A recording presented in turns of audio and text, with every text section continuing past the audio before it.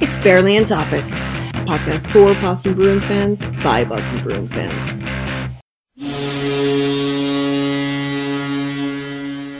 Welcome to Barely on Topic. It's May. It's May 2nd. I can't believe it. And normally we would be knee deep in a second round playoff series. There we go. That's the word I was looking for. Series. I was going to say we'd be far enough into the second round series right now. Some teams may be eliminated in the second round at this point. Normally. Well, yeah. Okay. So, but this year is different because COVID and shit. And there you go. So, of course, I am VA. I'm here with Jeff. Yo. Sorry. Here with that guy over there and that other guy, Tim. Hello. Okay. Just when you think like Jeff's gonna do the normal thing, then he's like, "Oh yeah, me." Okay, so originally I was taking my dog for a walk yesterday, and I was thinking about the show today because my brain, this is what happens. And I was lost in thought about Mittelstadt. Because now that we're done with the series against the Buffalo Sabres, I never, ever have to really think about Casey Mittelstadt. It's really hard for me to say it that way. It's hard. I don't have to think about Casey Mittelstadt, but I will. I will think about that. Yes, I am saying it the German way. I cannot help it. I look at that name and I say it the German way. I know he's from, I don't know, Canada, US, one of those places. And I just want to say that I actually was like puzzled by his name. I was like, okay, I know that Stadt is city. So what did they mean by Mittelstadt? I'm like, that's not downtown. Because, usually downtown is like Zentrum or something like that. So I'm like, that's not downtown. What is that? So I had to look it up. And, that's okay. Sometimes even Germans have to look up German words. It happens. Mittelstadt means medium-sized city. So I'm calling it now. Mittelstadt to Boston at some point. So he's basically like Casey Worcester. Casey Boston. Yeah. But anyway, yeah. So I was thinking about introducing the show in German. I've done that once before. Nobody commented on it. That's okay. So I don't know how poorly my German was. I know we have a couple German listeners, but whatever. So that was what I was thinking about. But yes, thankfully, we are done with the Buffalo Sabres this season. Guess what? Bruins, they won that series. Wow. Yeah, except for that one calamity, they won it handily. What was it? Get two overtime wins, one loss, and everything else was in reg. Yep. I think. Yep. There were some games that were won by 1 or 2 goals. There were some games that were won by 4 or 5. I'm glad because I don't want to have to think about Buffalo and their terrible game this year. Like, that was so much Buffalo to have in such a short period of time. Yeah, it was. And the funny thing is, we actually got Buffalo mostly at its best. Yeah, we did. They stepped up their play after they cleaned house and lost Eichel for the year, which, honestly, how did they not trade Eichel this summer? To us for nothing. I mean, I'm not going to go down that road, Tim. Tim, we already did that trade. we did a trade where we traded for nothing. So let's not. It's Buffalo. If anyone's going to trade a superstar and get absolutely nothing in return, it's Buffalo. I agree, but at the same time, this is a universe where both LA and the Rangers can offer Byfield or Lafreniere. Okay, but would Buffalo be smart enough to accept that? That's the thing. It's Buffalo. I mean, that's a fair point. Yes. I don't want the Kings to trade away Byfield to Buffalo. Oh, come on. No. That would be so bad. It's bad enough that he's in LA because I hate LA. But Buffalo, I don't wish that on anyone. No. Let's not do that. But I understand your point. point taken about, the team playing better without Eichel there. And that makes you wonder a couple of things. One, even though Eichel was saying publicly, oh, no, I don't want to be traded, how was he being privately? And two... See it on his body language. He doesn't want to be there. And, you know what? It's hard to blame that on him, I think. No, the only reason that I hold that against Ryan O'Reilly, for example, is because he did the same shit in Colorado. Mm-hmm. I mean, he went as far as actually signing an offer sheet, one that almost blew up so hilariously, catastrophically in Calgary's face, despite being the one that signed it. Because had that offer sheet that was in the lockout shortened season, had the Avs not matched, the Avs would have gotten the picks. And then Calgary would have lost O'Reilly on waivers because he played KHL games after the NHL season started that year. It would have been so fucking hilarious because basically you would have ended up with Ryan O'Reilly, Columbus Blue Jacket. Calgary would have been out the picks for the offer sheet and would have had nothing for it. It's a big part of why Jay Feaster got fired, probably. Oh man, that would have been hilarious and awesome. But at the same time, how do you go from he's found a home in St. Louis and fuck him for that. But how do you in terms of places to play hockey, if I was a professional hockey player, Denver would probably be one of the places I'd want to play. Those fans are very, very they love their hockey. Yeah. The fans they have good fans, but it's a low pressure market overall. Yep. It's a nice place to live. Yeah. Yeah. I mean, you're one of the teams with one of the worst travel schedules generally, but that's just the virtue of being a team in Mountain Time. Yeah, exactly. And really, you can overcome that. I feel like being unhappy playing for the Colorado Avalanche, you have to just be an unhappy person in general. Either that, or maybe it was just a Matt Duchene thing, because he just seems to poison everywhere he goes. It's true, could have been that. I mean, it's come on, Colorado's had legal weed for longer than anybody else. There's that too. You couldn't make it work there, Ryan O'Reilly, really? Pop a few gummies and be good. The NHL does not test for that stuff, and they kind of don't care that you're doing it unless it's really... Well, when it was legalized in Canada, all they said's don't be stupid about the whole border thing, guys, because still can't do that even if you're going from, say, Alberta to Colorado. Still an international border.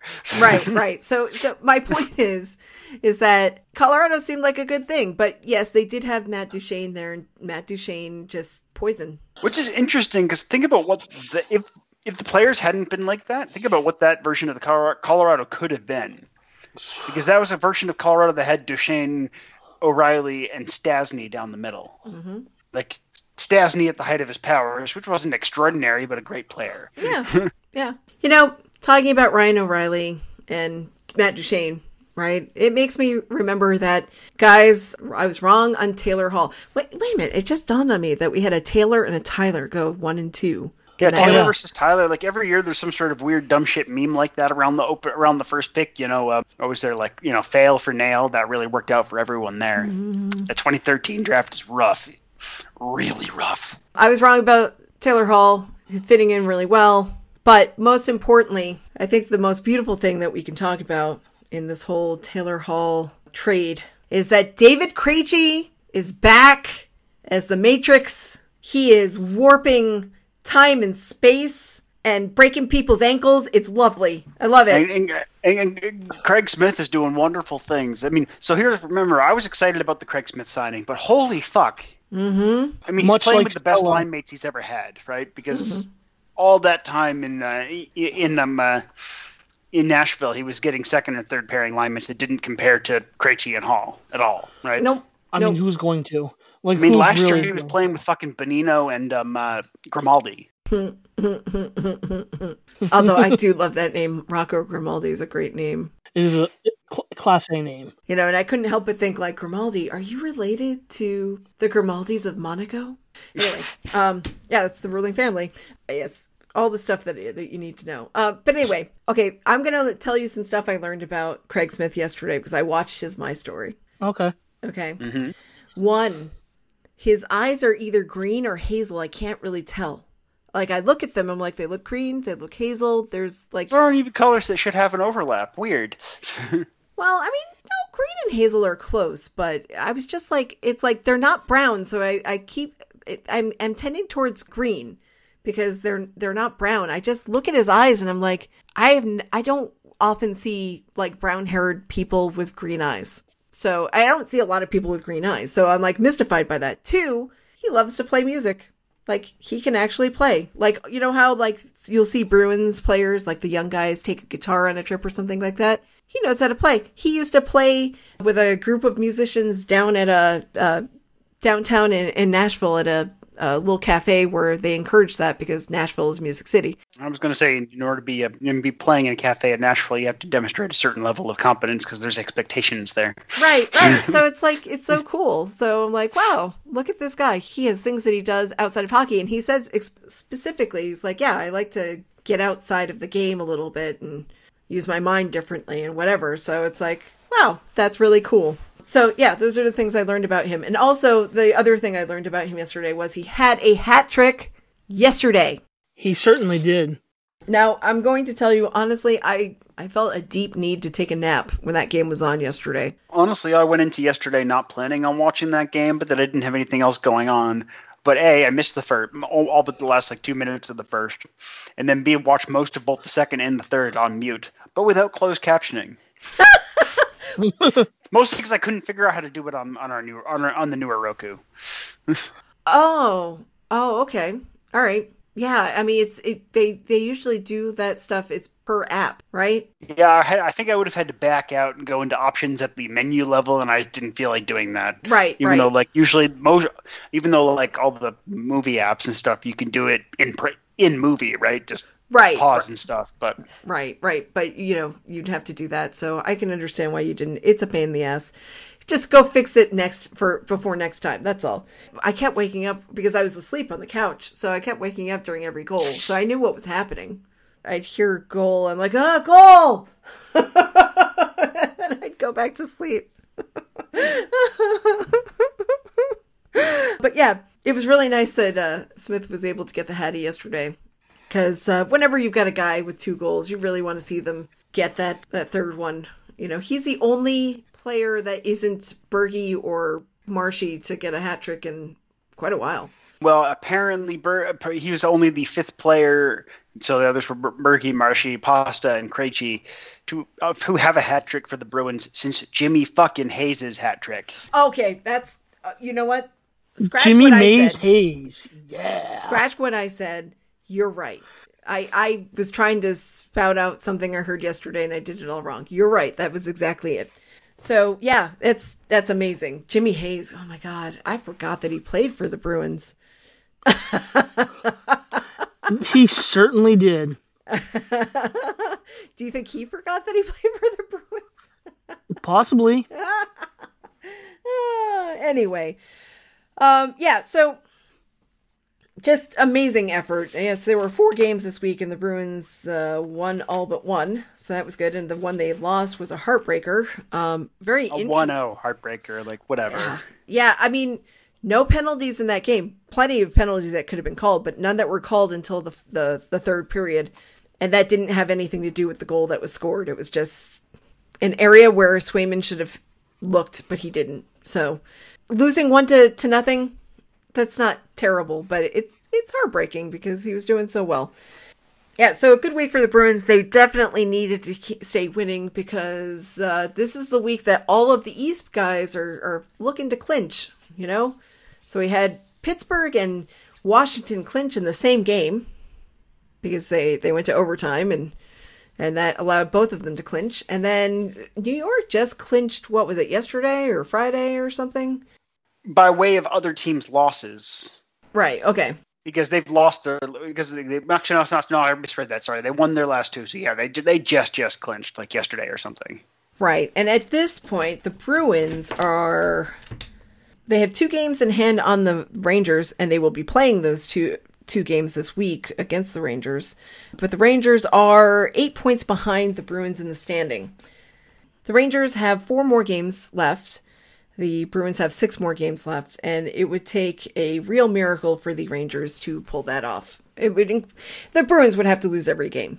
I mean, so those 2 games against the Rangers are the Bruins' only games left that have against an opponent that has anything to play for, too. Right. Yep. Right, because the other games are against the Capitals, the Islanders, and the Devils. Oh, boy. I can't believe there's still more games against the Devils. I feel like we played a lot of those already. Also, Islanders. Yeah. Well, like, don't get me wrong. I liked the high number of games and stuff, and it lets you build up tension, and the baseball series are great. But, like, I'm so fucking sick of all these teams. The Islanders Every single one of them. Yeah, the Islanders and the Caps games are rescheduled from prior games that were postponed because of COVID and stuff. So that's what's going on there. But basically, I'm not convinced that all of these games this week won't turn into games against the Devils. They might.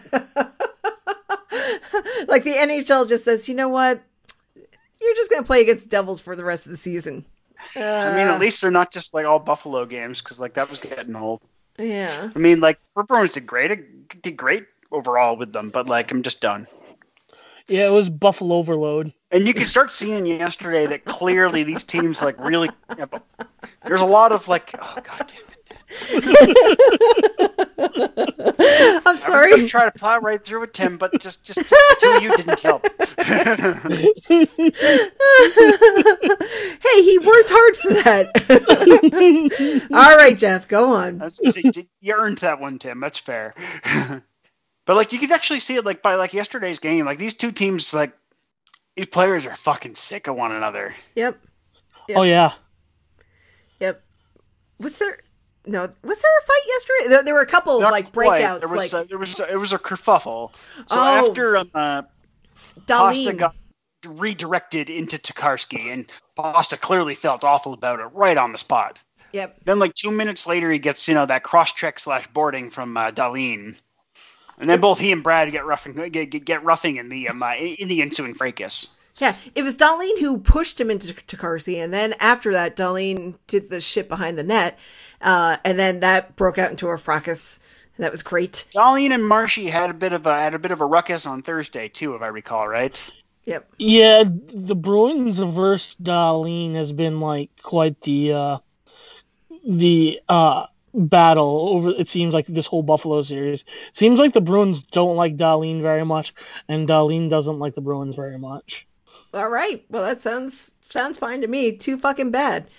Also, like that Samuelson guy who, well, I'll give him credit. He's Shell's kid, not Ulf's, which Jack went to great lengths of saying he was Shell's kid every single time he mentioned him. Yep. Probably to like keep himself from saying something derogatory about Ulf. I don't know. It's tempting, that name. I mean, I said to Glenn a couple weeks ago, I said, we're going to find out that everybody's related to Ulf Samuelsson, of course. Even that chef. And he goes, you mean Marcus Samuelsson? I'm like, yes, he's going to be related to Ulf Samuelsson as well. Oh, the dude from Chopped, yeah. You know what I'm talking about. I do. He and his sister were adopted by Swedish parents from Ethiopia when they were young. But, you're like, oh no, he's going to be related to Ulf Samuelsson. But anyway, Marcus Samuelsson's way too nice to be Ulf. Way too nice. Yes. So there you go. Yeah, I felt the need to immediately find out if Shell was related to Ulf, and Wiki's not being helpful on that front. Wait. Oh, he is not related yet. He says it explicitly. There it is. Woohoo! We win! I feel like if I had that last name, though, I'd carry a card that said... I assure you I am not related to Ulf. Mm-hmm. This week was really good for the Bruins. And David Krejci, I know that everybody listening right now, everybody here, everybody listening right now, when you're thinking of David Krejci, you are thinking that beautiful move, that dangle that he did, the slowing everything down and passing that puck to Taylor Hall, who just nailed it. But I don't even think of that as a Taylor Hall goal. Like, no. I keep talking about it as the Krejci goal, and he didn't score that goal, but he did so much work. It was Krejci's equivalent to the beautiful set piece in X-Men Days of Future Past, where they have that version of Quicksilver just kick everyone's ass in slow motion, set to music. Yeah. Just like, stop the game, run around. I'm surprised it didn't result in Dahlin punching himself when the game started up again. Oh my god, that would have been so great.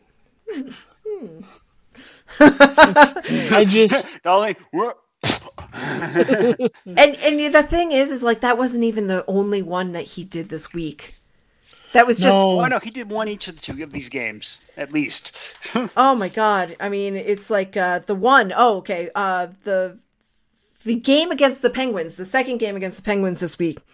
David Krejci, first goal. Like, Charlie McAvoy really tried hard to get that puck to him, and then he did all the work after that. And Charlie came up for backup. Rask got his second assist on that goal. But it was like just watching Krejci do all this stuff and have all this fun. It's like he is just a new guy. I mean, he's the same guy, but he's just like, he feels like he's reborn. Yeah, much like Stella, Krejci got his groove back. And he is doing awesome. And I think that it's one of those things where Taylor Hall was like the perfect guy. He was like the perfect fit. Like there was the Krejci puzzle just needed Taylor Hall all along. Well, and keep in mind that Craig Smith was moved up to that line too late. I was going to say, before they brought in Hall, Krejci and Smith were already starting to take off. Hall just like made it so we now have two first lines, and then whatever the fuck the bottom six is on any given day. Yeah, so it's just beautiful because even with that one, I mean, that was David Krejci doing all sorts of work to get that goal, and it was Rask and McAvoy who assisted him on that. It's like not even his line mates are necessarily assisting on things, but he's just like, I feel like he's just woken up. I have to point out that it is April and May, and that is like usually when Krejci comes alive. Add into the fact that he's got a functional right wing for the first fucking time since Iginla. Yeah. Yeah, so he must be just so stoked. I said, okay, after Thursday night's game, it's like, the next day was his, was it his birthday? No, it wasn't Thursday night's game. It was, oh yeah, okay, after the game against the Penguins, I was like, oh, okay. He and Lauzon and Connor Clifton, they all have the same birthday. 28th. And I was just like, oh my God, these guys are going to go celebrate their birthdays so wildly after that game, after that win, because that win against the Penguins was beautiful, 3-1. And I'm like, they're going to all go have a great time after this, because how can you not? It was just like Krejci was starting to really wake up. Oh God, I just love it. I love seeing it. You're right. It is May. And this is the time that he usually comes alive, but he hasn't had this in a long time. And I feel so happy for him. It was like Taylor Hall was the birthday present that he had been waiting for a long time. Is there anything else that you wanted to talk about this week that was interesting in the games? Or? I do want to touch on that it's quite clear at this point that, yeah, I don't remember if we talked about it last week, but Nick was right. Sort of. Swayman isn't the backup, but Halak is now definitely full-time backup. He's not. I suspect we're never seeing another Halak start. The question is whether Halak or Swayman is the backup come playoffs. Because Rask will be the starter, end sentence, right? You know what? I'd roll the dice. I'd make Swayman the backup. As the backup, it doesn't matter. If Rask gets hurt, it's going to be Swayman getting the starts, not Halak. Right. So it's just who's the one on the bench versus who's the one on the ninth floor. Right. And then, if for some reason something happens to Tuukka, then you have Swayman and Halak. And that's not terrible. But Halak has just not had a good year, and also... the team has just played really shitty in front of them. Let's just be honest. But that was before... Yeah, that was in the before times of before the Taylor Hall trade. So everything is just... It's different in a good way, but it's just weird to think about, like, a couple of people changing the roster so quickly like that. So, third line that they rolled this week. Little odd. But it looks better than it has at any point this season. So there's that. Well, we got, for sure, 2 goals out of them, right? Yeah. Yeah. One each of the 2 Buffalo games, yeah. Yeah. So that's something. I mean, Charlie Coyle scored his first goal in 28 games by being moved over to the right wing. He's looked better and more engaged and had more jump since being moved over. Yeah, we were talking about this before. I think that taking a little bit more off of Charlie Coyle's plate right now, taking some off his plate. Let him loosen up a little bit, and instead of having to drive the play, maybe just be able to do the work that he needs to do and score the goals without having to worry about face-off and necessarily all the back-checking and whatnot. And as I said earlier, if this is a long-term solution, this team's got a problem, but the only thing that matters right now is now and the playoffs to follow. So sure. I don't think this is a long-term problem, but I really think that, not that I want to sit here, you know what, fuck that. I'm going to say it. COVID has ruined everything this season. It has made the schedule shorter. It has compressed it in ways. They are playing on days that they shouldn't have to play because of rescheduling. They don't get to see each other outside of the rink and at games. They can't go to the rink when they want to because of restrictions. They can't do all sorts of things. So I'm going to say that anybody's performance this year other than Brad Marchand is maybe a little off. Brad, looking pretty normal to me. Yeah. So Charlie Coyle having a bad year. We know that. And, so basically, I think Cassidy's just trying to, not sit him and just be like, look, I'm going to move you over here. Let's see what this does. Now, one thing I do think this is suggesting, the early returns, of course, is that Kuraly's struggles were maybe even we were being a little quick on the trigger and declaring the death of Sean Kuraly, and it was just the fact that he was playing with not great accompaniments this season. Well, he's played with so many on his left side. I just don't think that the chemistry between Kuraly and Wags is there necessarily. I think that, when that fourth line was buzzing like it used to be, it was Achari, it was Schaller, and I was going to say Wags was the odd man out as often as anything of that trio, right? Of the best year trio for that stuff, the 18-19, in my memory, maybe I'm remembering wrong, Wags and Achari were the ones that rotated in and out, right? Mm-hmm. Do I have that right? I think so. Yeah, Nordstrom. Apart from all that time that Nordstrom spent on the second line that year, let's not talk about that time. No. I'm just saying that I think that Kuraly, sometimes moving him to left wing kind of wakes him up out of a funk, but the guy's got stone hands. Hands of stone, because he's like yesterday, he had a couple of opportunities and he could not get it. He couldn't sink it. But he did sink one. Let's give him some credit there. He got a goal. That shorty opportunity with he and Berkey, though, for example, absolutely died on Kuraly's I was like, Berkey, stick. Don't pass it. Berkey, don't pass it. Now, what moving Kuraly up, though, has done is I really liked that fourth line yesterday. No Wags, no Frederic. This is Lazar centering DeBrusk and Kuhlman. Now, you can't use DeBrusk long-term there, but, that line buzzed. It did, and it should buzz from the fact that DeBrusk should be really pissed off right now. Well, it's a trio of players that are capable of being just utterly relentless. Not necessarily effective, but relentless. But you know what I'm saying is that DeBrusk has been knocked out of the game, and then put back on the fourth line. And the last time that he was actually, sat for a while, he came back and he was pissed off. Yeah. And, he said things like, well, I guess my time in Boston's gone, from what I'm hearing other people say. I feel like he should be playing pissed off. He should.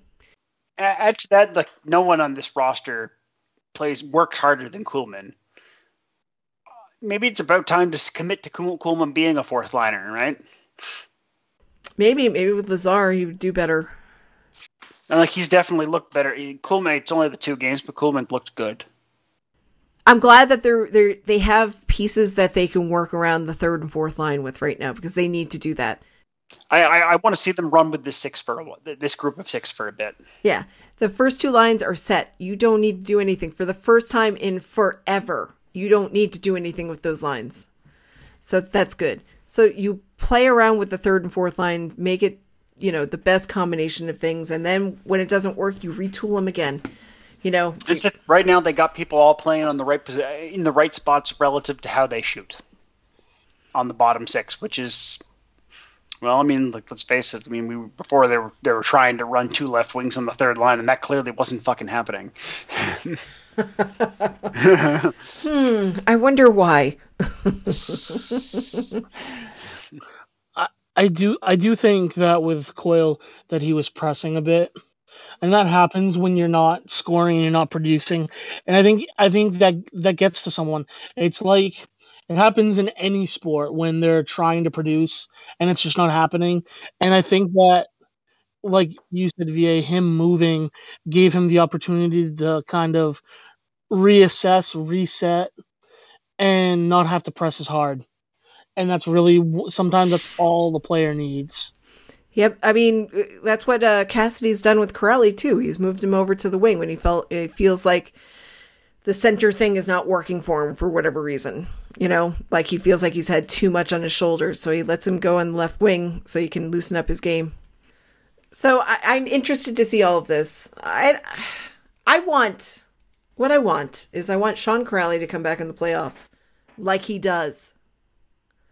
Okay? I want to return Corelli, yeah. Yeah, I want big goals only Corelli back. You know, like 2019 version of Corelli when he came back in that Toronto series. Oh, it's like he needs to do this just to make sure he gets himself a decent contract this summer. It's not going to be with Boston, but like I want him to do it for him too. Yeah, want him to be successful. I don't want to think about that anymore. Okay. Hey, you know what? There's something I do want to talk about. My boys to boys. We should see him this week.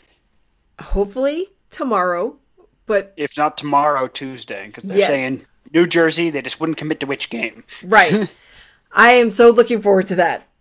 I can't wait. So it turns out that he had no oblique injury, which is painful and awful. Yeah. And makes me wonder if they thought he was going to need surgery. Mm-hmm.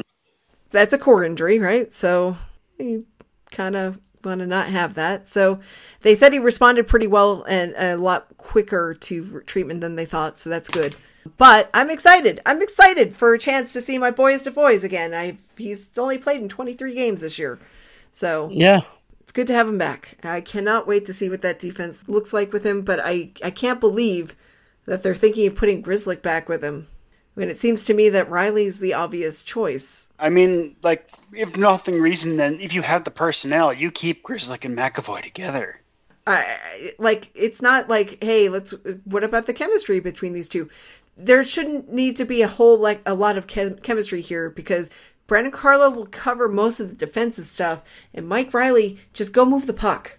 Got it. Yeah. Right? Well, we've seen Riley's got some some foibles in his own zone. Which seems to me to make Carlo the ideal candidate. I mean, it sounds like Cassidy's thinking about splitting up the 3 puck movers, and like I get the reasoning, but like as good as the early returns were, based on post thumb injury, Lauzon is not a top pairing defenseman. No. Put Lauzon down with Kevin Miller. They have something going on there. They both can play punchy face if they need to. And basically, you just roll the 2 of them with Carlo for the entire penalty kill, leaving your 3 good defensemen to rain havoc at 5-on-5, right? Or power play. Right. Yeah. Yeah, look, Kevin Miller's been doing a lot better than I thought he would. He's moving the puck a lot better than I thought he ever would, either. I mean, he's always been more mobile than his play style suggested, but like this entire season, I still can't wrap my head around it. He's struggling, obviously, based on the amount of time he's missing. He still has to play 4 more games to even get all of his bonuses. Oof. All right, well, hopefully he'll make that. I mean, I can't imagine he's going to go for Monday and Tuesday. It'll be Monday or Tuesday. Oh, I can't see it happening because unless he plays both games against the Rags, because he's not going to play the 10th and 11th back-to-back either. So unless he plays both Rangers games, he can't hit 4. Honestly, I mean, that sucks for him money-wise. I'm okay with it just because you'd rather have him in the playoffs than not. So, like, why risk something for bonuses when there's something bigger at stake in the playoffs? Well, I also don't think he expected to be out with that other issue for a while either, so. So yeah, it's going to cost him $75K. Well, I mean, that's $75K. That is significant. And then his last bonus stretch is like $200,000 for with the club making the playoffs, and he plays in 50% of regular season, which he's done, I think, or plays in one playoff game. So he'll get that $200K. Yeah. All right. Well, that's good. He just might not get the $75K for 40 games played. Okay. All right. I think the defense is going to look even better once Carlo factors in. So that'll be great. I think he'll get up to game speed pretty quickly because that was a bleak injury. It's not like he's dealing with his head right now, although it gave his head plenty of time to rest. So that's good. Who do you want to see the Bruins play against in the first round? I realize I'm jinxing it. Oh, well, wait a minute. So they would have to play whoever leads the East, right? Yes. So right now, the leader in the East is Pittsburgh at 52 games, at 71 points in 52 games played. So actually, that means that the Pittsburgh and the Caps are effectively tied because Pittsburgh is at 69 points. Nice, with 51 games played. So Washington. So yeah, but Pittsburgh has a sizable lead on the regulation overtime wins, 31-29. So I think I like the Bruins' chances against the Penguins. I mean, I do too. I don't think there are too many blowouts in the future. I think that you might have some heartbreaking losses, but I think the Bruins figured out finally how to get through the neutral zone with them in that one game. Of course, I worry that too much of a series against Pittsburgh will look like Sunday's game one way or another, and that's just going to be a hard series to watch. Yeah, but you know what? On Tuesday, the Bruins said, fuck it, we're going to hit you. We're going to keep hitting you. We're going to hit you so much. We're going to hit you twice as much as you hit us. We're going to beat you motherfuckers like a drum. Yeah. Yeah, and I think that was the big difference. It's the physical game where it's like, we're just going to remind you that, okay, we don't have the puck right now. You do, we'll hit you. And that's the kind of game that the Bruins are known for. So good for them. Keep doing that. Play games like Tuesday night's game. Don't be afraid to hit. And Sunday, again, it was only a 1-0 loss. I know, heartbreaking. It was a difficult game to watch, but not in the way that most difficult games to watch are. It was just tedious. You were just sitting there, it's like, when are you going to call that as a penalty? Oh, never? Okay. But then it was like, oh no, we'll call Bergie for high sticking. I mean, yeah, I guess the guy was bleeding. No, he wasn't. That was Gensel. Gensel wasn't bleeding. Fuck Gensel. Actually, there's one thing in general I'm thinking about that. It's like, that was interesting that Pittsburgh thrived on a game that got ground down because everyone looked like they were skating in mud too. Both teams. Yeah. It's interesting that Pittsburgh's the team that benefited from that. Traditionally, it's Boston that benefits from games being ground to a halt. But then again, I'm looking at scores and particularly post deadline, this team does better on fire wagon hockey right now. Now with Carlo back, maybe these 1-goal games will go back. Boston will go back to having an advantage because they'll be better defensively. But yep. Let's face it, the big thing with Carlo back is we'll never have to worry. We'll probably, knock on wood, not have to worry about having Clifton and Kampfer in the same game again. And I got no beef with either player, but you just don't want to see them playing together. When a couple of weeks ago we had Clifton cause 2 double minors in a game. Game. It was against the Capitals. It was inevitable that they would get scored on at least once. But they got scored in twice on the second double minor. Cliffy, I love you. I do. I find it amazing that you got through Quinnipiac, played varsity hockey, was a captain of the team, and graduated with a degree in mechanical engineering. But you can't be doing that shit. Cliffy hockey giveth, Cliffy hockey taketh away, right? Yeah. Part of the problem, and sometimes it makes for some hilarious moments, like Bjork trying to hit him yesterday and just bouncing off. I mean, mind you, again, it's like a coat hanger trying to hit a bowling ball, but yeah, he's the definition of a bull in a china shop. He just runs and goes through, and he's just like, "This is what I do." And just causes anarchy on the ice, and that's great and all. Come playoffs, you don't really want that on your roster anymore. No, Clippy hockey there's a time and a place for it. Like, I love him as our seventh defenseman because, like, you need to. It's like, well, it's like because you can plug him in if basically anyone's injured. We saw he played a bunch of lefty this year too, right? Yep. When during Grizzlies' earlier injuries, you can't rely on him night after night. No. Yeah, I think he's very valuable as a seventh D, especially with his contract. He's definitely very valuable as the seventh D. Just beyond that, Yep, it's a very nice contract, or did. Yeah, I like our chances against Pittsburgh. I like our chances against Capitals. I'm not sure about what I think about the Islanders, although the 2 games that we did play after the Taylor Hall thing, they just were great. And the Islanders have been reliably mediocre since the deadline. So maybe that's fine. I'm more optimistic about the Bruins than I've been in quite a while. Now, I'm not at this point all that rosy about what happens comes the conference finals, if they get that far. Again, touch wood. Yeah, I'm not counting chickens before they're hatching at this point. So yeah, and again on that one, it's just because with the possible exception of the Leafs, the division leaders otherwise are just so fucking good. Yeah. But again, it might be masked because there are more bad teams in all the other divisions than there are in the East. This is true. Yeah. And there are just some teams. Yeah. Some teams that just better match up against other teams anyway, even if they don't play. We'll find out.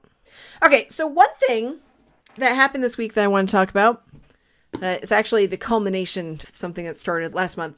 I want to talk about national broadcast deals. Ooh. In the NHL.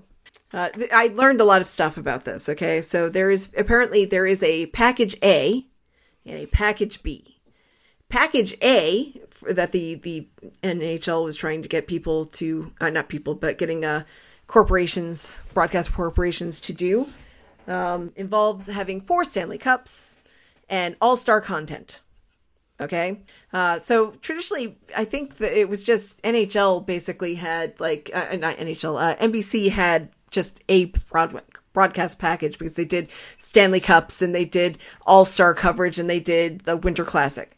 Okay, so we'll push that aside. So broadcast deal A was for 7 years. 4 Stanley Cups, all-star content, okay, for those 7 years. And that went to ESPN/ABC, or ABC/ESPN, because ABC is the parent company, but it's owned by Disney. All of that's owned by Disney. So there you go. Right. So what's interesting about that deal is that some of that content will also be shuttled onto ESPN Plus. ESPN Plus and Hulu, because that is how you now see ESPN Plus is through Hulu. It's not clear, however, if Stanley Cup Finals games will be on ABC. I've seen stuff that says that's not set in stone one way or the other, but it seems like the league's not concerned about that there'll be nothing on broadcast television. I read something that said that the playoff rounds, ESPN would get the pick of playoff rounds to show, like the series to show, and that ABC would do the finals. That's what I saw. Okay, I saw people were hoping, but that it wasn't set in stone that the ABC would do the finals or not. But it's still going to be the ESPN broadcast crews. So yes, and it's only basically 4. It's whether it's cable only or if it's cable and broadcast. Right. So I think we'll get back to that. Okay, I'm just laying out the table here. Okay. So broadcast plan B, which would have 3 Stanley Cup finals, along with, playoffs and stuff. They would have that. They would have the Winter Classic every year. Okay. That was broadcast plan B. That was what NBC was supposed to be bidding for last week. But it sounds like NBC didn't put a serious bid in.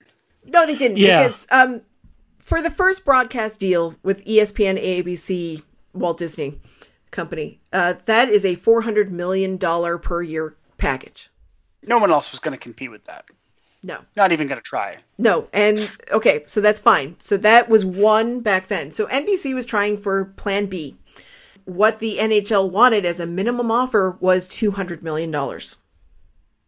What NBC offered was $100 million. Which is a slap in the face. And honestly, but what would you want NBC for at this point? Nothing. They're killing the NBC Sports. They clearly weren't planning on moving more content to NBC itself.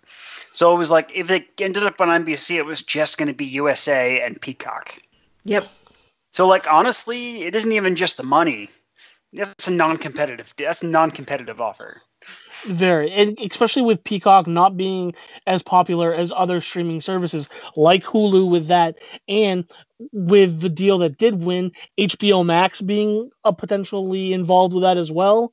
That's another huge thing where I think if I'm the NHL, I'd rather have HBO Max, Hulu, ESPN Plus involved than Peacock. And also $275 million as opposed to $100 million. Yeah, right.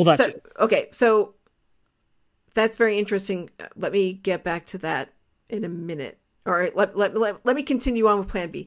Plan B, the offer from NBC was basically the only offer they made, and then they decided to pull out of the bidding. There were rumors that CBS and Fox were CBS never actually was, though, right? Neither of them were. Oh, I thought Fox had, but not a serious offer. Not a serious offer. So I count that as not really being in. So TBS and TNT, the Turner Broadcast Networks, which are owned by Time Warner, which also owns HBO Max and HBO, they swooped in and they made an offer for $225 million per year. Their offer for over 7 years is $1 billion plus.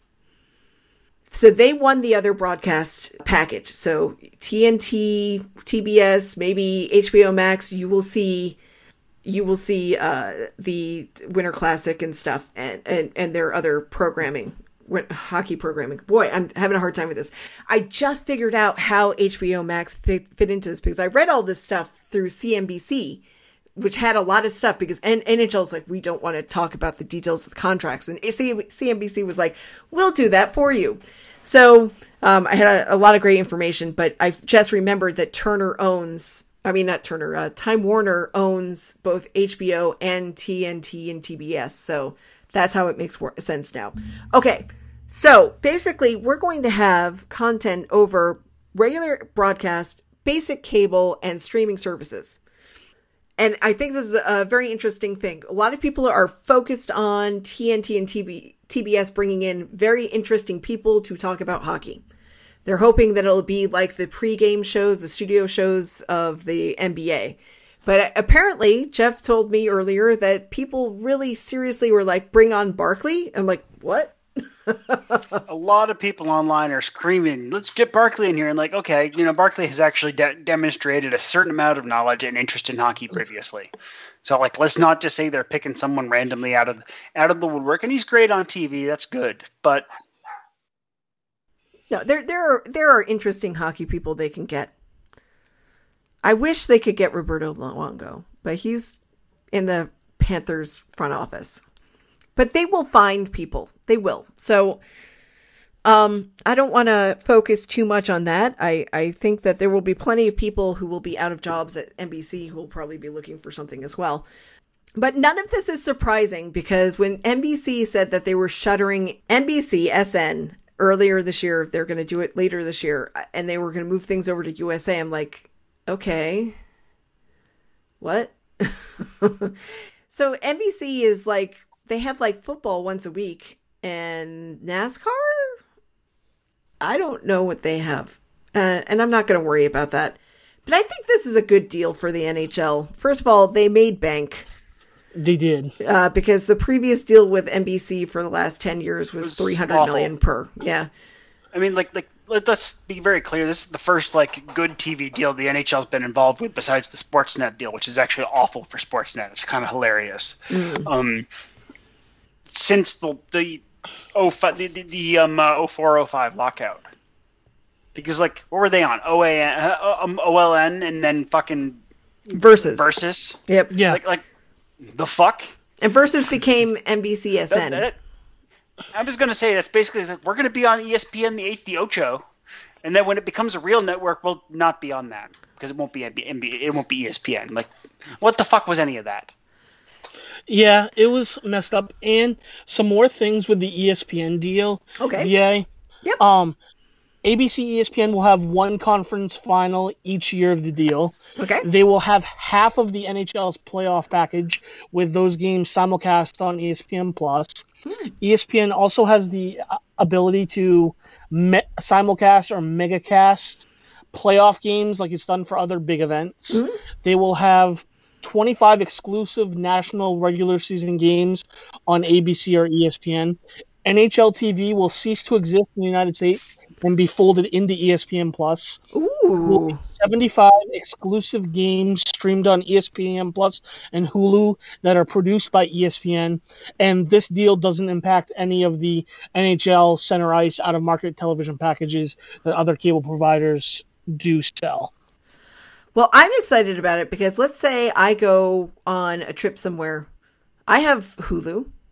I have ESPN Plus because I got a deal when I signed up for Disney Plus that I would get ESPN Plus, Disney Plus, and Hulu for a certain amount every month. I think it's gone up a little bit, and that's fine because I watch all of that stuff. But I found that sometimes I like to watch a West Coast game. Yeah. And I can do that just by going into my Hulu app and watch it. Right? It's not, I don't have to sign into something different and hope that the stream is going to work and whatever. I just click on the thing. It's like, oh, it's San Jose playing the LA Kings. All right, I'll watch this. Okay, it really was the Golden Knights versus the Sharks or something. I watched that. But anyway, my point is like, I think this is a great thing in that people who have these streaming services already, you're winning. You don't have to do anything. You don't have to do anything special. You can watch pretty much any game you want. And I think the other major thing where beyond the obvious implications with the salary cap and stuff like that, with the influx of money coming into the NHL, I think the other big thing that's going to help a lot, and it could affect everything, is Walt Disney, ESPN, ABC, and Turner. They're both marketing giants. They market the hell out of stuff. And this is going to get that up. Yeah. Which NBC clearly doesn't because they still shoves fucking Keith goddamn Jones down our faces. So clearly NBC has no idea how to market jack shit. Exactly. And both of these companies market the hell out of everything. And that's what makes them so successful. Also, if you're going to employ Keith Jones, why don't you just go for the real thing and actually hire Ray Romano as opposed to Ray Romano look-alike and sound alike?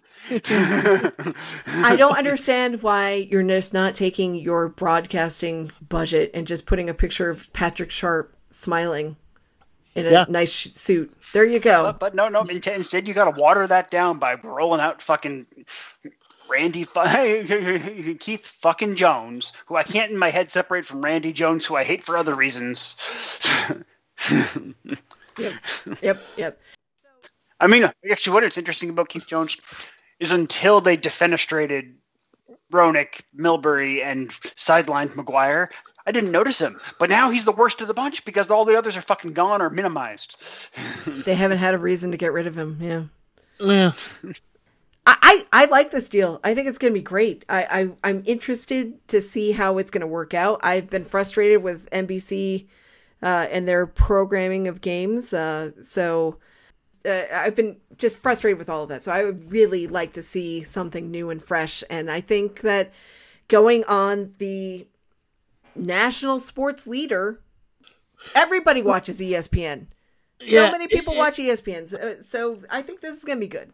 I love it. It's really good for the growth of the sport. I think that's so. the biggest thing about the league is that it managed in this 15 years in the sports media wilderness to still manage to become a big enough deal, despite deliberately self-handicapping, to justify not just getting ESPN wanting to be back in the fold, but at that price point. Yeah. Like, honestly, it's a lot to criticize Bettman on TV deal stuff, but on the other hand, it's like he managed to build it to the point where they want it and want to pay that much, despite the handicap. Yeah, and I think that's the biggest thing. I think the way they handled it was great, and not only did they manage to get ESPN at that price point, they got a second company to do it even higher than their other one as well. Like, they got two separate companies to do that, and I think the growth of the game is going to be good. I think once the cash starts flowing in, and once people are back in the stands and like fully and things like that, I think you're going to see a pretty big hike in the salary cap and things like that in the future. I think it's going to be good for the league as a whole. Yeah, I think so. I think that they have a real opportunity to grow the game here, so that'll be good. And hopefully they'll make some really good decisions with their in-house, their studio people, that they will be inclusive, Yeah. Get players who are black and brown, get players who are former players or current players who are women to come in and do your studio stuff, People know the game. Sometimes, you know what? People who, there's this thing about like coaches often have played games, but they're not the best at the game, like physically playing, but mentally they know that game. Well, that's why there's a reason some of the best studio personalities are career backup goaltenders or fourth line wingers. The obvious Patrick Sharp exceptions. Shawn Thornton. Now he's an executive with Florida, sort of like he's got the same limitations for bringing in that Luongo does, but like Ference, Ference up there. Well, but I think he works for the NHL.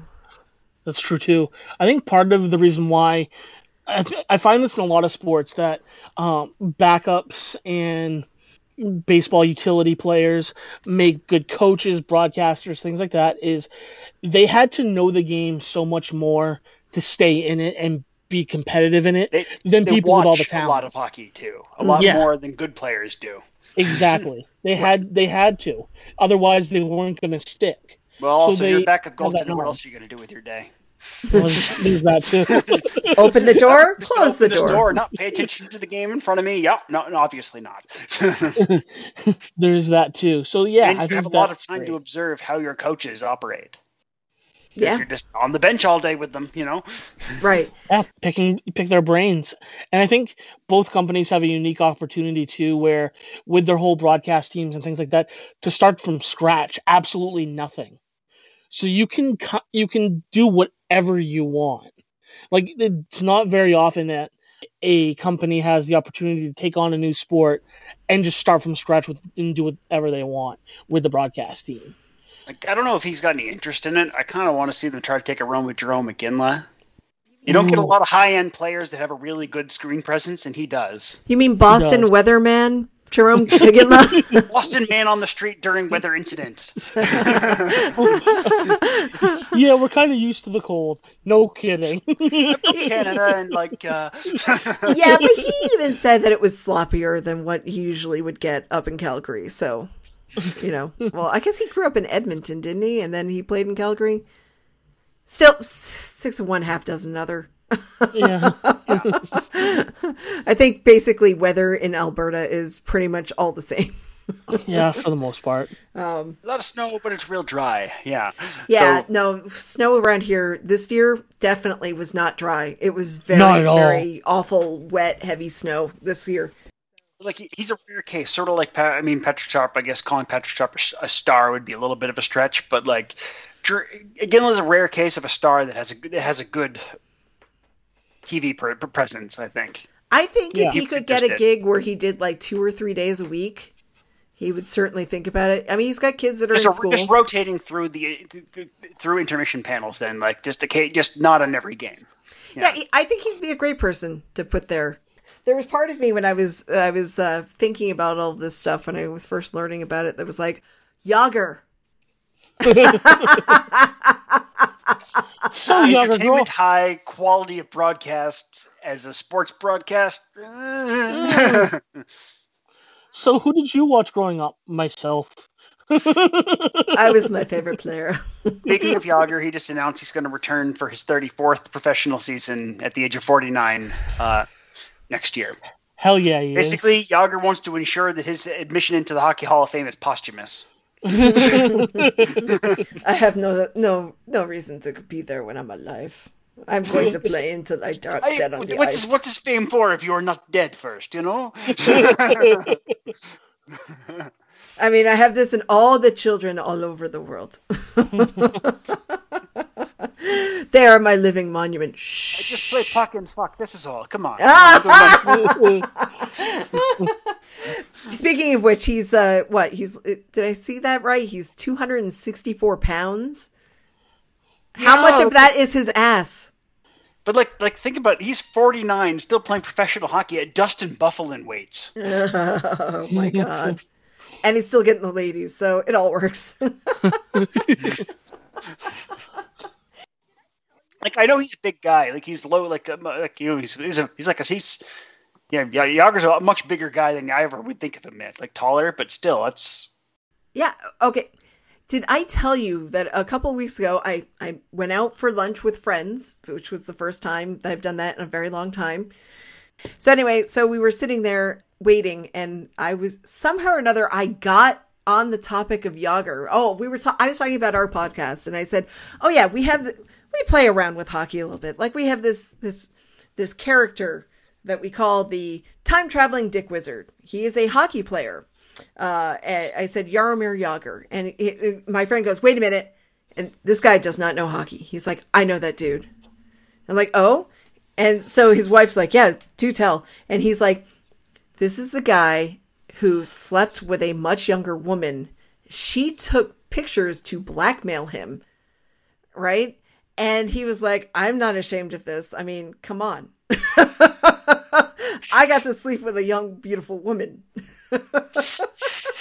So yes, people outside of the hockey world have a connection to Jaromir Jágr. Jágr's like, do what you may. Yeah, I don't care. He was not ashamed, and it was like, all right, cool. So my friend knew that, and that surprised the heck out of me. So there you go. So how did they respond to the rest of your explaining the time traveling dick wizard story? They said, "Wow, that sounds like that could be a thing." I said, "He's only the father of all good hockey players. There are plenty of hockey players he's not the father of." I said, "But I'm assuming your story, and this is through no fault, no attack on you, didn't include the fact that like I empirically showed that mathematically he's almost certainly John Gibson, Vince Trocheck, and Brandon Saad's father." Huh? I didn't, because you know how it is when you have friends who aren't into sports. You have to know who those people are. Yeah, you have to make it very small, dribs and drabs. The time traveling dick wizard works because it's like a Doctor Who thing, and this guy is really into Doctor Who, or at least was, I think. That's true. You don't need to explain to people how I went insane while coming up with this idea. No. Just where I ended up, huh? Right. We just talked about the concept, and that's really because you just want to keep your friends engaged and not bore them. That's the way I look at it. I mean, I have plenty of friends that I can talk to about this stuff, and they'll know exactly what I'm talking about because they're into that. But, you know, friends who are not into this, they show the glimmer of recognition of some guy for something that is not hockey related at all. And that's great. So yeah. So I just wanted to share that thing, but yeah, I can't wait. I can't wait for this new deal. I think it's going to be fun and interesting to see who they get. I wonder if ESPN is going to stick with Barry Melrose. You know, like that's the thing. It sounds like they are, and they're also going to stick with Boussigrass, who I know a lot of people really like, and it just meh. Well, I mean, there is one thing is that they've already been pretty clear that they're likely to see a lot more Wyshynski and Kaplan on television. So that's good. Good for them. Really good for them. Like, just, you know, they've been mucking it out for a long time.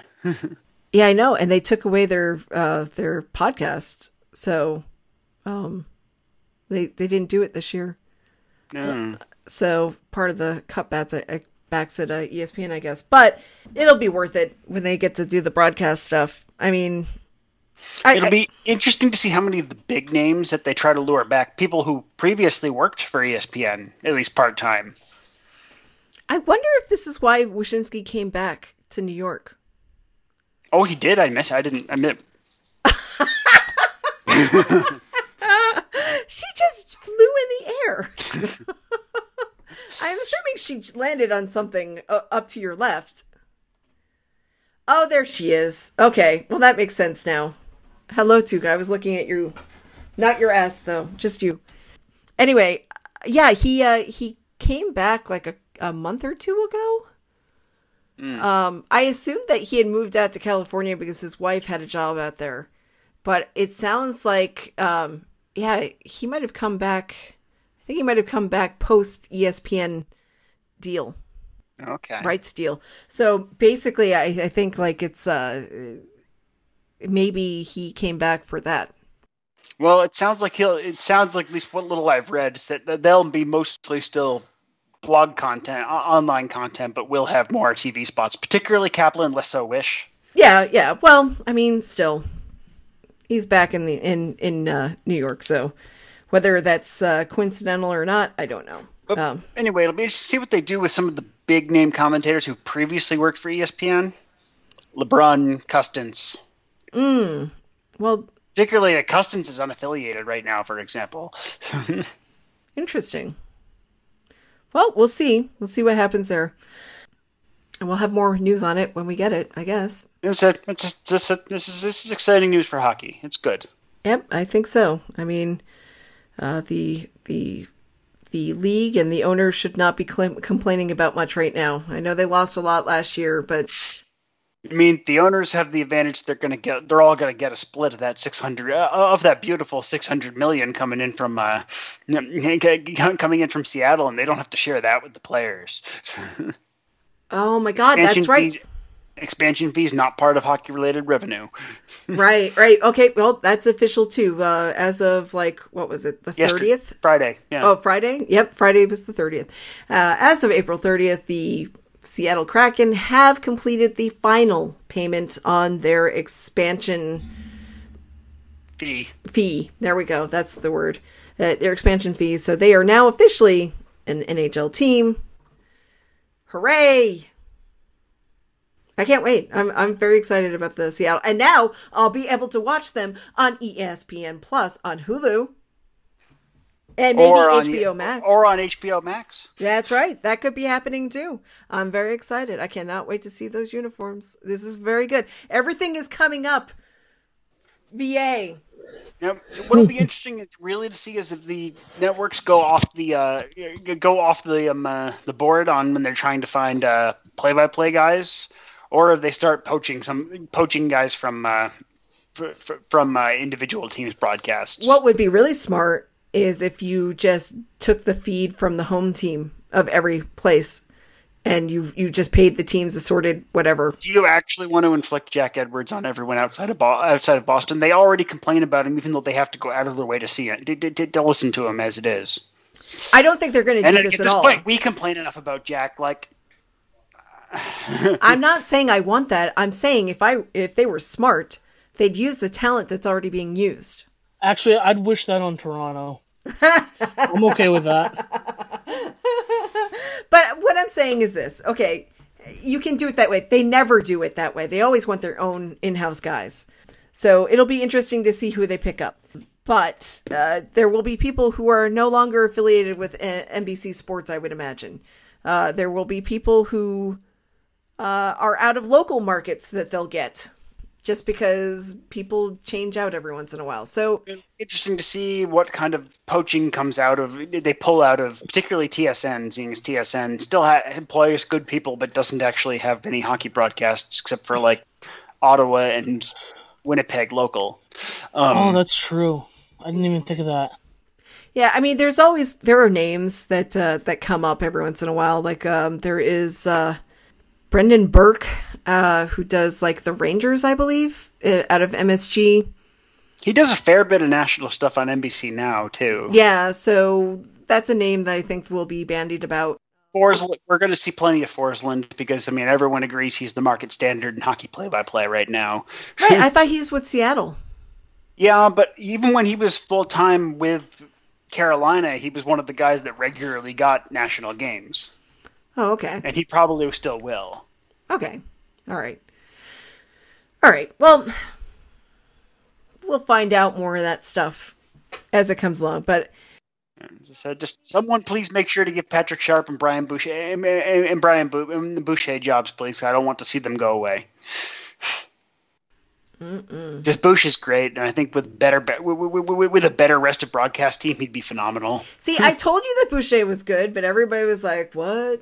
What are you talking about? Hugh sucked as a goalie." And I'm like, Rhode Island, and you're like, so what? So many people are from Rhode Island, man, in the hockey world. Yes. Anyway, I totally forgot until last week that Ron Hextall is the GM in Pittsburgh. And Berkey, Brian Burke is his boss, basically. Yeah. Oh boy, I forgot about all of that. And that's some interesting concentration of anger, of a history of anger issues, right there. All right. So this week we've got the return of Brandon Carlo. So maybe we should talk about those games that are happening. And actually. Well, no, I guess you go up to Saturday. I mean, if you think you'll get next Sunday's game out that quickly, I don't know. I'll go. There's a Sunday game too? Oh, no, there's not a Sunday game, but it's Monday, Tuesday, the week after. Just do them all. So only 6 games left in the season. So we start off this week. That is tomorrow, May 3rd, 7 p.m. Eastern Time at the Prue. At the Rock. The Rock, whatever. More fucking Devils.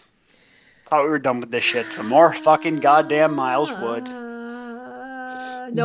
Wood. No more Kyle Palmieri. So yeah, but Miles Wood. All right. And Mackenzie Blackwood, who we also lost to Scott Wedgwood, so like. All the woods. It's like the Pine Barrens. Let's fucking burn the place down. God damn it. Okay. Yes, I have to watch again. All right. And then they do it again on Tuesday the 4th.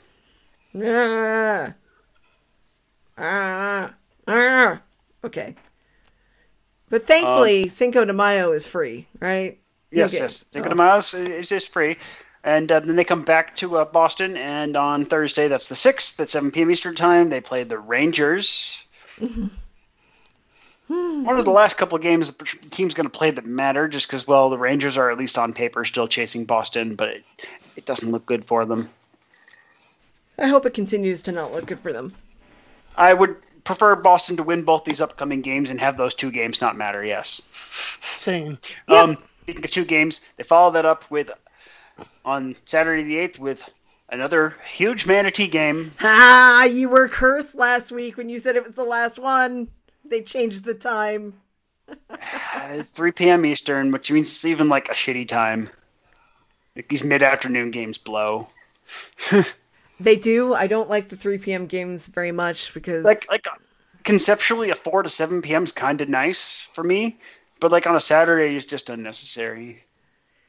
And, well, I mean, the good thing is that we will get to do the birthday Zoom that night. The Zoom, because, like, we were going to have to watch a game and do the Zoom and whatever. Now we can only just do the Zoom. That is, if anybody even does it. But anyway, go ahead. Yes, it's my birthday next Saturday. Yes. So then on the 10th, again at the TD Garden, 7 p.m. against the Isles. Woo! Ooh. And then that night they travel to Washington to play for the season finale. They're playing the Caps. Beat somebody's face. I realize he's been out for a while, but you better not fucking play Brandon Carlo in that game. Yes. No, scratch him. Scratch him. That game. In fact, if we're going to see Halak start a game ever again, it's probably that one. And even then, I doubt it. Yep. Scratch Brandon Carlo. Protect this boy. Mm-hmm. Yeah, because he got knocked out of last game of the year against the Capitals in his first year, so don't let it happen again. Fuck you, Ovi. Okay. Capping off the season with Washington is fitting. That was not as good as the Buffalo Overload. No. I'm not